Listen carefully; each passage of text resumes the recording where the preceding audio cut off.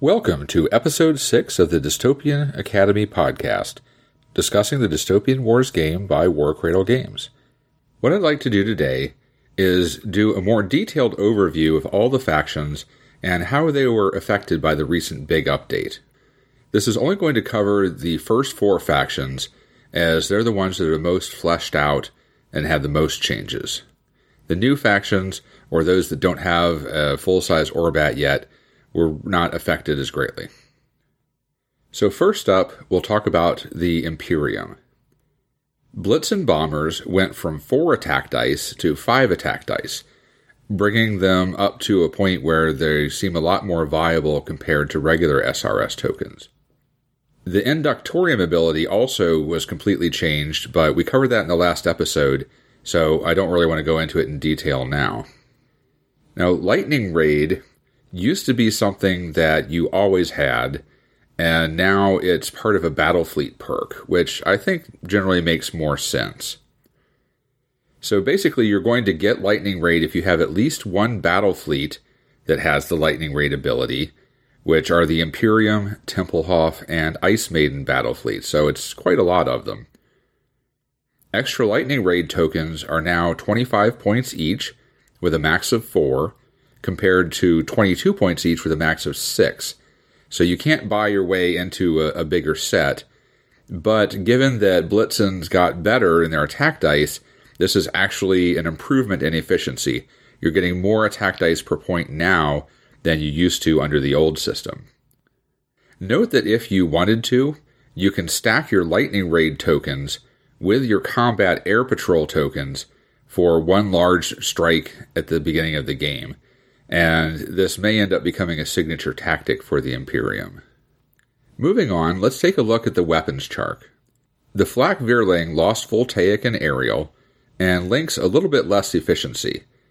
I see this as kind of clarifying what the weapon is supposed to be, a flat gun.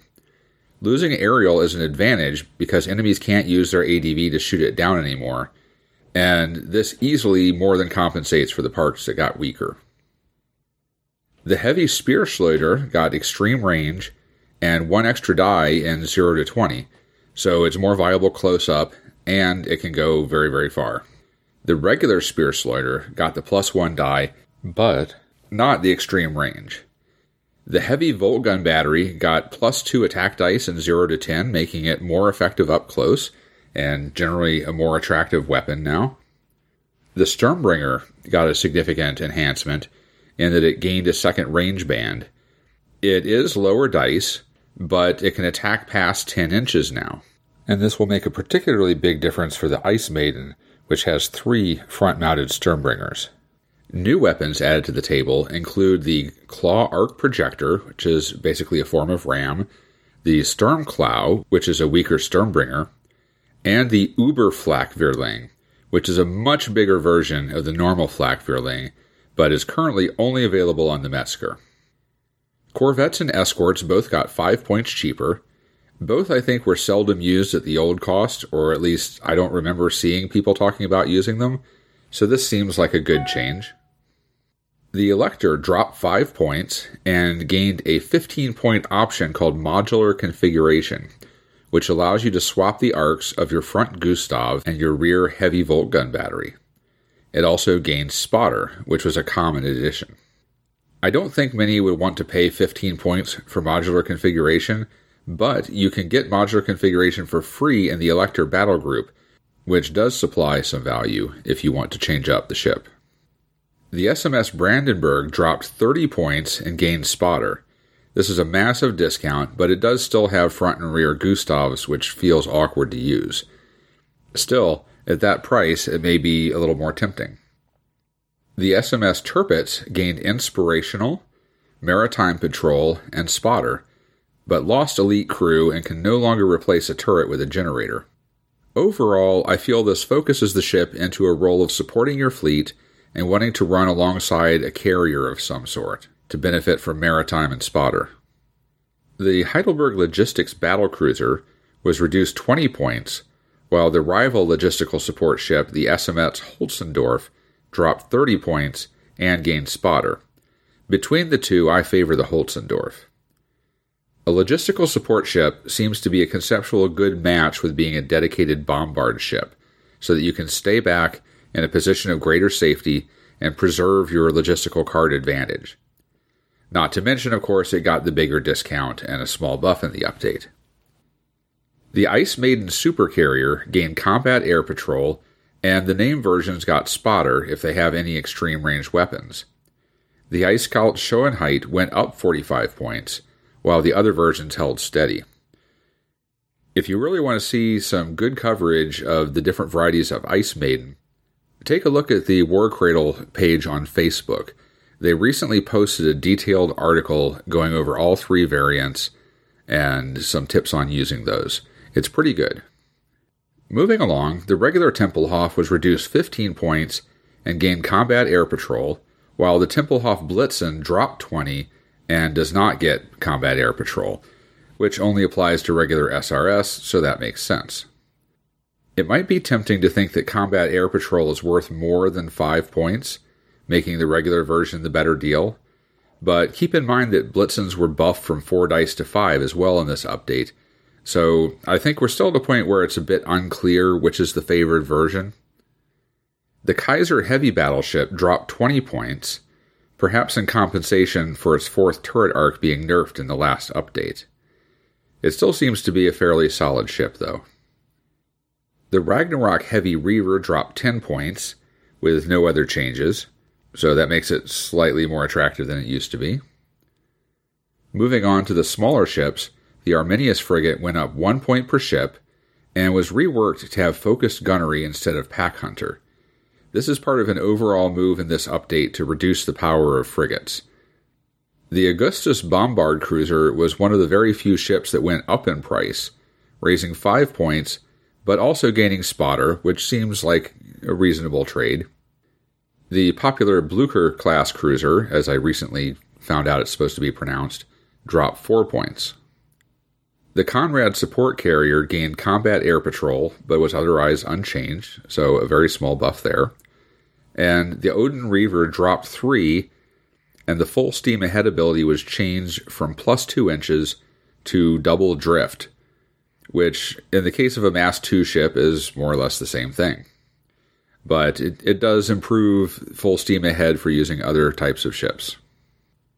The Reiter Flat Cruiser, which was a steal of a deal at 100 points, went up to 120, but it did gain Cloud Hunting to make it better at shooting aerial models, and of course there was a significant update to its signature Flak-Vierling weapon stat as well. While this is a little bit of a nerf, it was an extremely strong ship, and this puts it more strongly into a specific role of anti-aerial duty. For those of you looking for a budget logistics ship, the Schaumburg Logistics Cruiser went up 7 points, making it just a little bit less attractive than it used to be. Remember that because they have a differently named ability, their supply vessel stacks with logistical support on your bigger ships, though, so you can kind of double dip on that. The Sigemer Destroyer went up 2 points a ship, and Pack Hunter was reduced in power, so that's overall a minor nerf for those. The Toten Heavy Destroyer went up 1 point per ship, gained focused gunnery, and Giant Hunter was reduced a bit, but it does make them more flexible since they get bonuses against any type of ship with focused gunnery, rather than being solely focused on Mass 3 plus targets. The Valkyrie Raider went up 12 points per model and gained linear dash. This is a pretty big increase, but it did also gain 1 point of hull, so the durability has improved a fair bit. Just keep in mind that even with 3 hull, it can still be one-shotted with a critical, as it's a Mass 1 ship. Finally, the Volsung Strike Carrier went up a point and gained focused gunnery. It also got an option where for 4 extra points, you can be Teutonic instead of Prussian, and gain elite crew. The only effective Teutonic right now is that it makes it easier to repair your giant robots if a Teutonic ship is within 3 inches of them. However, I would expect this to become significant in Battlefleet composition at some point in the future. So the general pattern here is that flagships dropped in cost, gained Spotter if applicable, and gained 2 total hull. Cruisers stayed roughly the same cost or went up a little bit, while also gaining 2 hull. And frigates and other Mass 1 ships generally got slight nerfs, although some could be considered more of a rework. Weapon-wise, the Imperium as a whole got a little better in close range than they were before. So now let's take a look at the new ships. The Hochmeister and Metzger Vitruvian Colossi. Both cost 170 points and have the exact same stat line, and both allow you to take up to 3 models in a unit. They also share most of the same special abilities, so it really kind of makes it easy to do comparisons between them. The things they have in common are amphibious, allowing them to move across land, unexpected arrival, meaning that they can teleport in onto the playfield. Die Zeitwahl is basically an enhancement for unexpected arrival. Inspirational, so they buff other ships nearby. Teutonic Construct. This allows your Colossus to do a little bit of damage repair if there are other Teutonic ships nearby. And Vitruvian. This lets you turn on the spot to face any direction, and you can always ram even if you move less than 3 inches. So the difference between the two lies in their weapons. The Hochmeister has 2 heavy volt gun batteries and a giant sword, which is used for boarding assaults where it gets +5 attack dice in elite crew. It also has Giant Slayer, making it more effective against large enemy ships. The Metzger, on the other hand, has the Uber Flakvierling and the Claw Arc Projector, a potent ram weapon. As a comparison, if you link the Hochmeister's 2 heavy volt gun batteries, you get an 11-14-8 shot with gunnery and voltaic. The Uber Flakvierling on its own is 12-12-0 with voltaic and sustained, making it the equivalent of 18 dice. The Claw Arc Projector is 11 extra dice for ramming with devastating and arc. Overall, the Metzger seems to be the wrecking ball of the two, wanting to move up and smash things, while the Hochmeister suggests to me a strategy of holding back to shoot a bit until your opponent gets into boarding range. The durability of both robots is between that of a heavy cruiser and a battleship, but with the hull points weighted more onto the battle-ready side than the crippled side. Also remember that if you get into a bad spot, you can yank either one of them back to your reserves in order to try to redeploy them next turn to a better position. There are a lot of new abilities here that make it difficult to judge how they will play, but I'm expecting these to be popular options to try out for Imperium players. At this point, I think I'm favoring the Metzger, but we'll kind of see how things go in the future. So moving on, let's take a look at the Empire. The Empire's interface generator got a major update. The new version is significantly weaker as well as costing more points. I have a suspicion that with such a large balance change, we may still see it get tweaked a little more going forward. But right now I expect we won't see too much of it outside of a few specific uses. So looking first at the weapons table. Broadsides got slightly better at linking, as did the heavy broadsides. The heavy gun battery improved in Band 1 by 2 dice. The heavy Huoqiang got significantly better, with 1 extra die, and it gained Fusillade. Plus, it doesn't lose dice when crippled anymore. Similarly, the regular Huoqiang also got Fusillade and no reduction, but stayed at the same dice. Heavy rocket batteries got slightly better when crippled. Heavy torpedoes gained extreme range, just as did the equivalents in other factions, but Empire also got extreme range on their regular-sized torpedoes. New weapons include the Claw Arc Projector, just like the Imperium got, and the Heat Lancet borrowed from the Latin Alliance. However, before you start claiming that the factions are blending together, this is only available on a single model, the Tianlong Draconic Colossus, and even there it's an optional 10-point upgrade. So really not going to be seeing this very much. I'd also like to point out that heavy rocket turrets generally went up 3 points across all factions, which tends to affect Empire a little bit more because of their emphasis on rocket weaponry. The Ninjing went down 15 points and otherwise stayed the same. The Yangtze dropped 10 points and gained Spotter, but I would say was significantly hurt by the large nerf to the interface generator, since it was extremely common to swap your rear turret for one, and therefore I would consider the ship to be nerfed overall. The Hachiman assault carrier dropped 25 points, gained elite crew and combat air patrol, but lost the internal shroud generator. Compared to the discounts on most of the other large ships, I would say that this is a small nerf.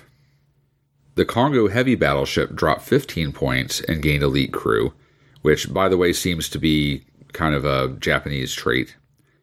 It also kept its internal shroud generator.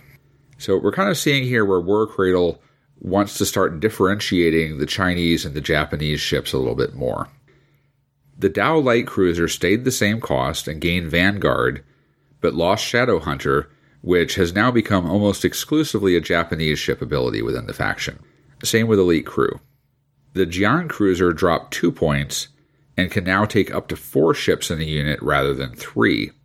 This is significant because if you take a full-size Jian unit in the Ninjing battle fleet, then both your Ninjing and your Jians gain devastating on the Huoqiangs and heavy Huoqiangs. It seems like a pretty nice ability, but a lot of us only have 3 Jians, because there was no reason to build a 4th, and you may have to pick up an additional hull somewhere to take advantage of this, or else proxy it with another ship.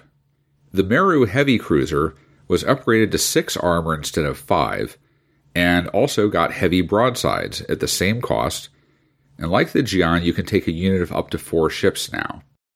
A full-size Meru unit in your Yangtze battle fleet will earn you an extra command reroll. Not necessarily really exciting, but useful.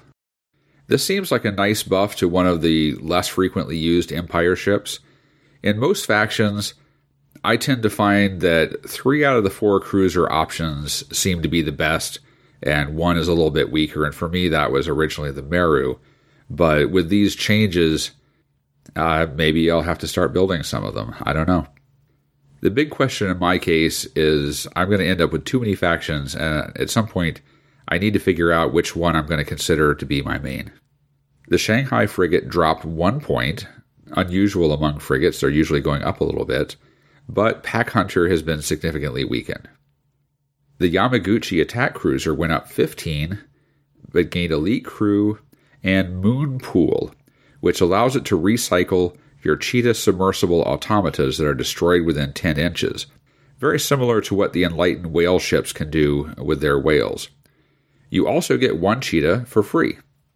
Wusang Monitor had no changes. So now let's take a look at the new ships.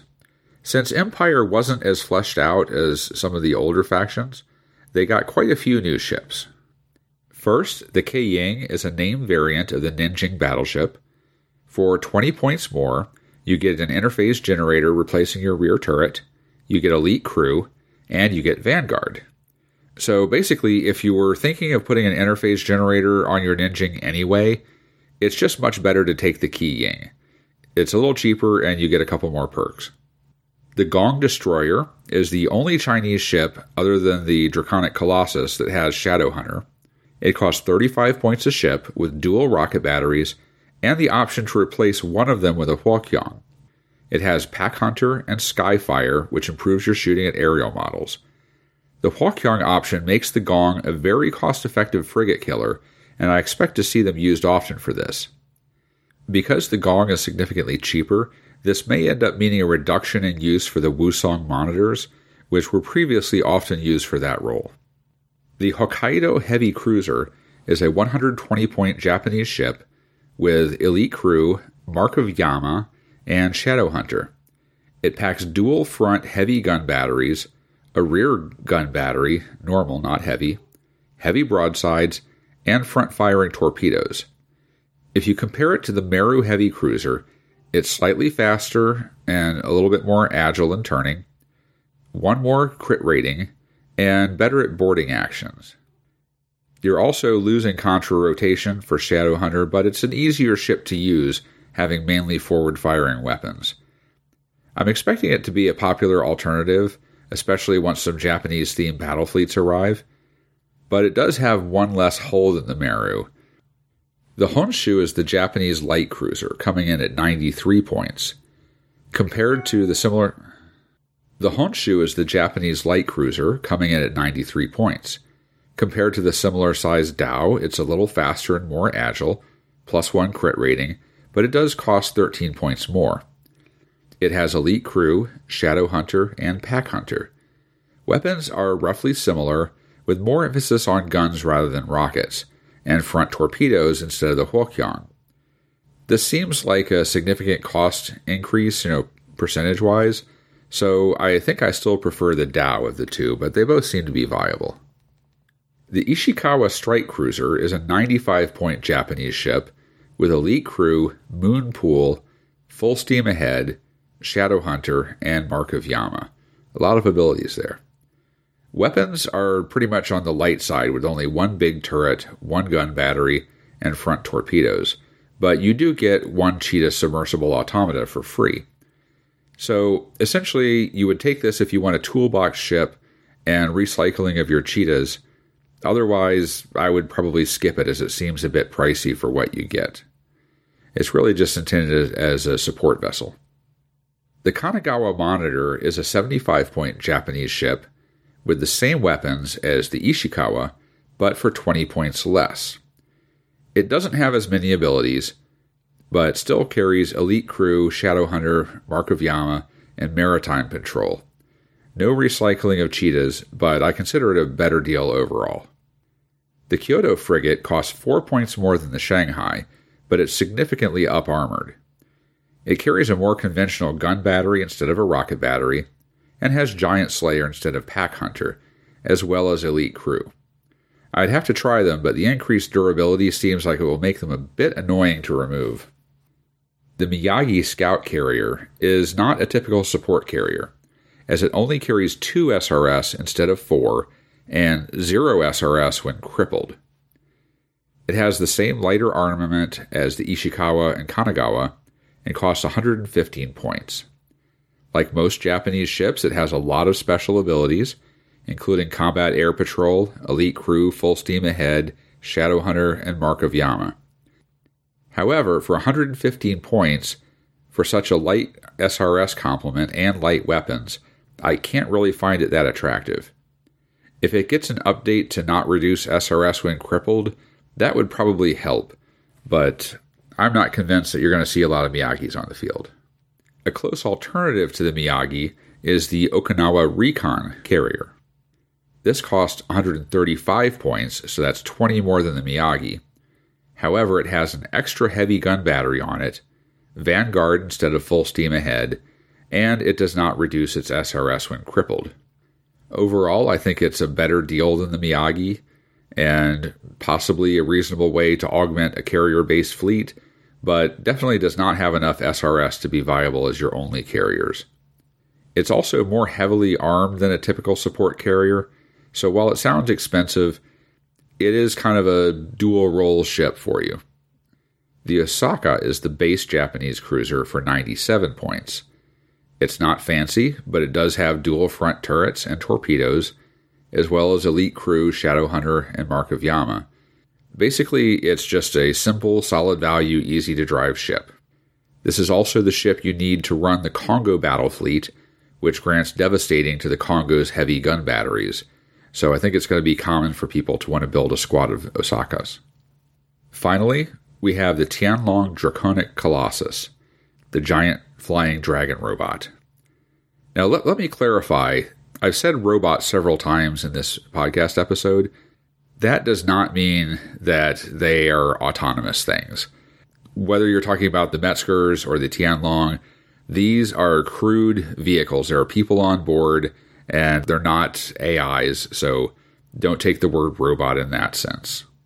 So actually, if you want to know a lot more about the Colossi for all the different factions, and more of what's going to be coming for those, I recommend that you check out the Markov Dossier podcast. What you want is episode number 7. It's file number Sigma Michelangelo. In there, there's an interview with Stuart from War Cradle, and they talk quite a bit about the different Colossi. They talk about upcoming ships, a little bit about who's going to be getting what kind of ships or why certain kinds of ships are going to be coming out for some factions and not others. It's really a pretty good listen. Most of their podcast episodes kind of emphasizes Wild West Exodus more than Dystopian Wars, but this one is definitely worth your time. Anyway, getting back to the Tianlong. It only costs 110 points compared to the 170 of the Imperium Colossi, and it's quite a bit different. First, it's much, much faster at speed 8 instead of 3. Less armor, almost as much hull, and it has a Death from Above ability which allows you to ram aerial models.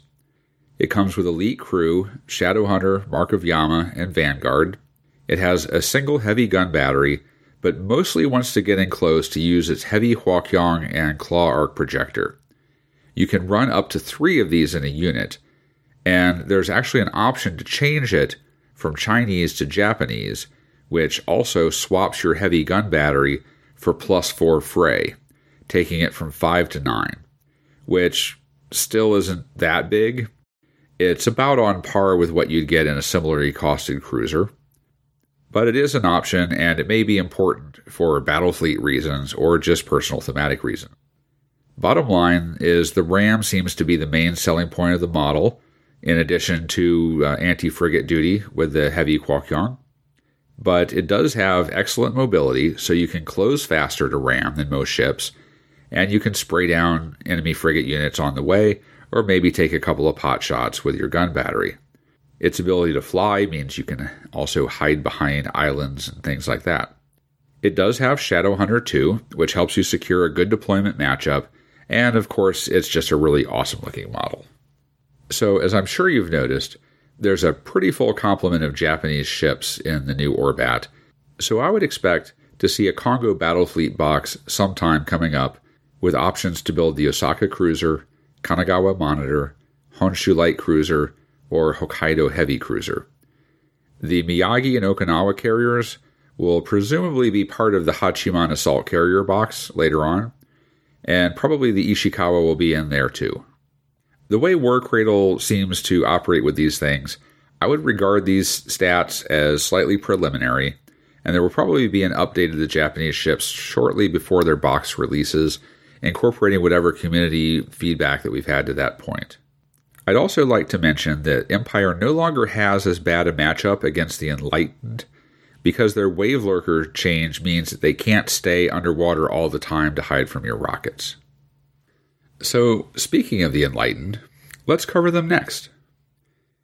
We already spoke last time about the updates to the Enlightened special abilities, so we won't go that much into them here, but what I do want to mention is they have some really cool new high-tech items available to them. So, what do these goofy-sounding pieces of equipment actually do? The Callimachus Chrono Lathe has 2 different special operations that you can use. First, you can use it to remove a point of damage from a battle-ready model within 15 inches. Pretty good. Or, you can use it to immediately bring in a unit from reserve and deploy them within 3 inches of this unit. The unit brought in using the Chrono Lathe immediately gets a hazard condition, but can activate as normal.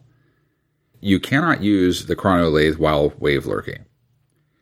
So this is pretty good if you have something that's in reserve and it carries a lot of weaponry perhaps, but it's a little bit fragile, and you just want a reliable way to teleport it in so that it can light something up. Then, the Diophantus Chaos Orb. Once again, this operates as a special operation, and again, there are 2 options. First, you can use it to draw 3 Victory and Valor cards. You can examine them, discard 2, and add the last one to your hand. Then, during the end phase, you have to discard a card from your hand. Not if you've played them all, though. The other way to use the orb is that it can count as a heavy particle cannon with a 360-degree fire arc. You cannot use either version of the Chaos Orb while wave lurking. So both of these bring some pretty exciting capabilities that are going to be very unique, and if you don't play Enlightened, you might be a little jealous. Moving on to weapons, the Molecular Disharmonizer got slightly better attack dice in 0 to 20, but dropped in the 20 to 30 range, shifting it towards a closer range weapon. The particle beamer lost a little bit of efficiency and linking, but is still very strong. The Seeker rocket batteries got 1 extra attack die. Not a big change, but welcome. The new weapons are the Seus Shockmaw. This is a light ramming weapon. The Tyndall Cyclonic Missiles, and this is a 9 attack die aerial AoE weapon, so it has blast, but they can only be used from 10 inches to 40 inches. They're no good at point blank. Moving along to the ships. The Descartes got Luminiferous Defense, Cloud Hunting, and Surgical Harbor, which recycles your dead whales, and the points stayed the same. The named Oedipus version of the ship got the same abilities and went down 4 points. This is a nice buff to both of them, and I know there are whale fans out there that are probably going nuts over this. The Hypatia went up just 1 point, insignificant at that level. It also gained Luminiferous Defense, and it got Generator Ship, which lets friendly models within 5 inches gain your generator effects. This is a pretty big buff if you choose your generators right, but keep in mind that it's a little hard to get free generators in your battle fleet now. You have to take 3 max units with generators, not counting your flagship, which in Enlightened is fairly expensive. You also have to keep a pretty tight formation. The named Prometheus version got the same changes, but went up 9 points. Now keep in mind there are a couple of small restrictions with this, basically to prevent somebody being really cheesy. So you cannot use generator ship to get more than one of the same kind of generator, like multiple shields. And it also does not work if you have the clone generator. If you copy something with clone, then I don't think you get to duplicate it with generator ship. There were no changes to the Antarctica or Copernicus other than Luminiferous Defense. The Châtelet cruiser went up 5 points and gained Combat Air Patrol, Maritime Patrol, Luminiferous Defense, and Fearless Fighters. The Claudius Merchantman dropped 18 points, which is a huge drop, and additional models dropped 10, plus it gained Luminiferous Defense, like most ships. The Diogenes sub went up 1 point, and the larger Praxilla sub traded Pack Hunter for Giant Killer. I feel like there may not be much data on the subs yet. I haven't seen a whole lot of reports of people playing those, so they probably didn't want to make too many large changes at this point. The Germain Zebek went up 2 points and lost Pack Hunter. In comparison, the Marion frigate went up 5 points and kept Pack Hunter, even though Pack Hunter was weakened a little bit. The Lovelace went up 3 points, making it just a little harder to find budget cruisers for the Enlightened. The Plinius support carrier dropped 2 and gained Cloud Hunting, Combat Air Patrol, Luminiferous Defense, and Fearless Fighters. With these changes and its primary weapon of Seeker rockets getting a little boost, it seems to be a more attractive ship now. The Stiletto fast cruiser gained full steam ahead and Luminiferous Defense. And finally, the Ulysses Vanguard cruiser dropped 4 points and gained Combat Air Patrol, Luminiferous Defense, and Fearless Fighters. So now let's talk about the new ships.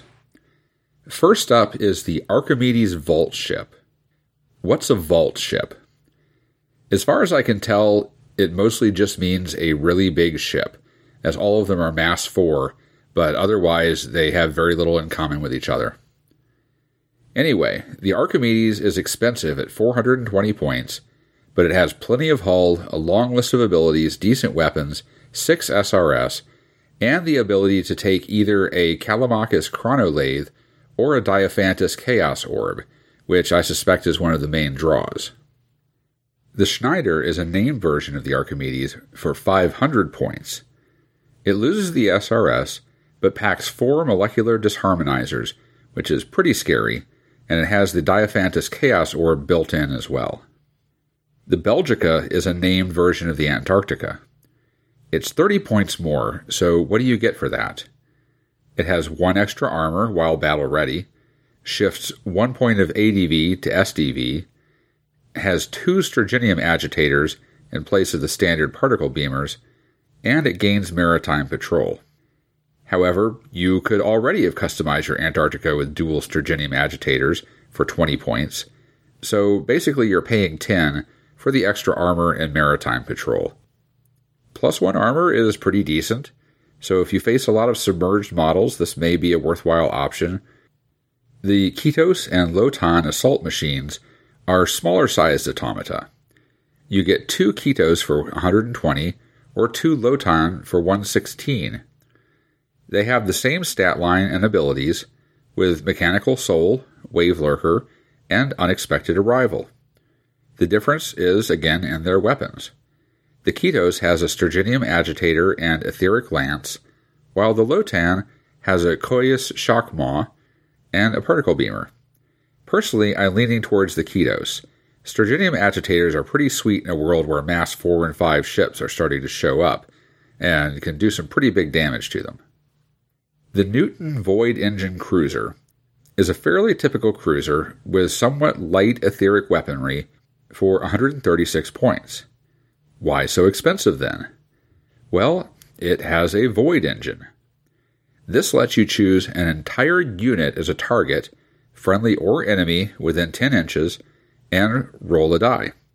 You have a 1 in 3 chance of nothing, a 1 in 6 chance of the target getting a Sturginium Flare effect, but no marker, a 1/3 chance you can teleport them 5 inches with any facing, and a 1 in 6 chance you can move the target unit to reserve. It's an interesting weapon that can cause a very powerful effect. Imagine moving an entire Ice Maiden to reserve. But it's not that reliable. Also, only one model in your unit can use the Void Engine each turn, so you may want to stick to minimum-sized units.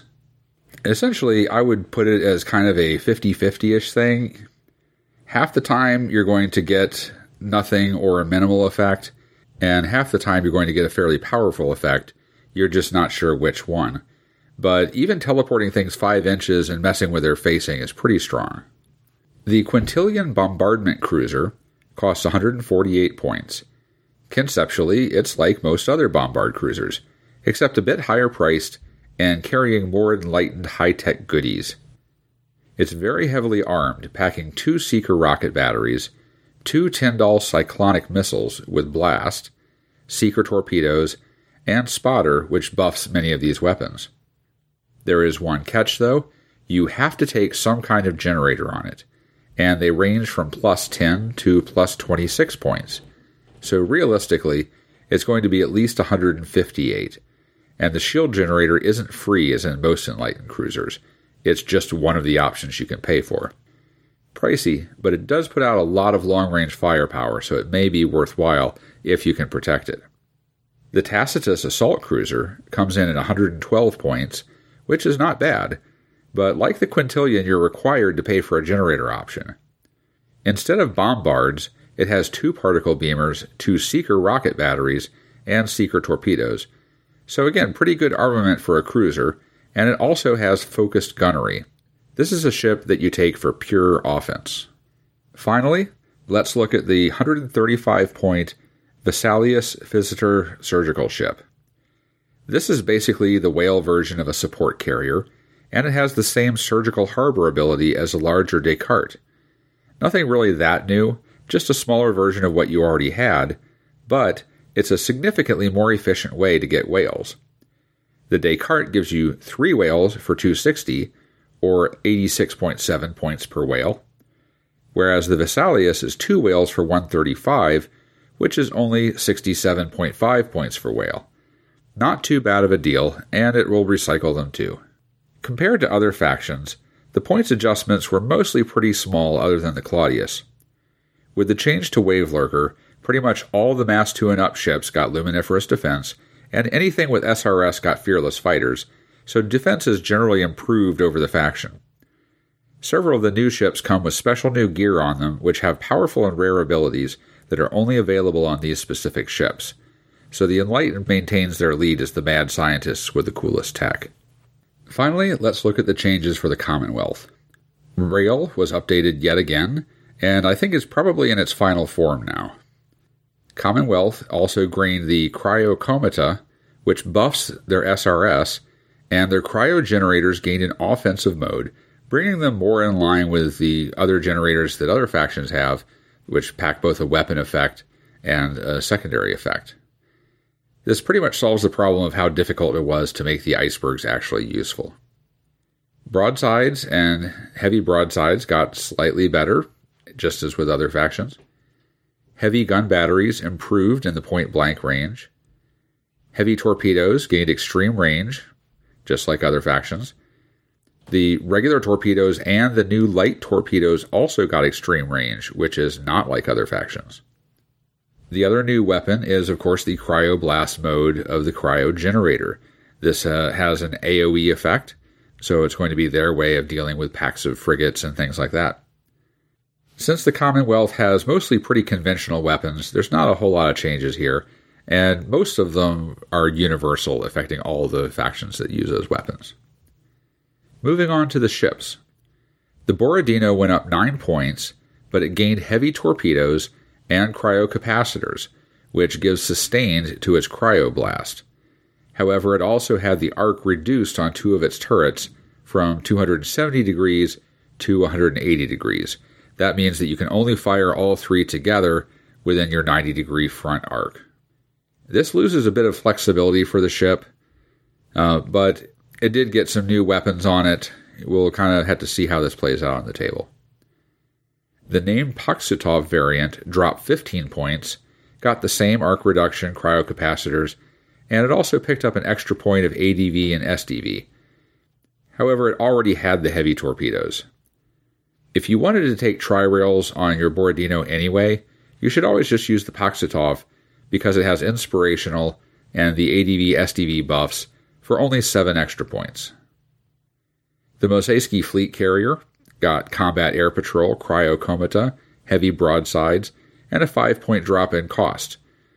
Pretty much the same as the overall buff to all carriers, except for the extra cryokomata, which is welcome. The Murmansk is still 330 points, but got significant buffs. It gained 3 hull rather than the 2 that most ships got, and its unexpected arrival is much more reliable with rerolls now. Or you have the Void Engine Overclock, which lets you deploy from reserve, guaranteed in return for some damage. The big problem with the Murmansk before was unexpected arrival being too unreliable, and by the time the ship actually showed up, you may have already lost the game. Even though all factions have the same unexpected arrival now, which is much more reliable, this is where I wanted to comment on it more, since this is where that ability originated. I also would like to add that the range of the Advanced Repair Facilities ability increased from 5 inches to 10 inches, making it easier to use. Overall, the Murmansk looks like it's significantly more attractive than it was. The Katanga dropped 16 points, while the value of its cryogenerator went up. So it's a clear buff, but it was a pretty expensive ship.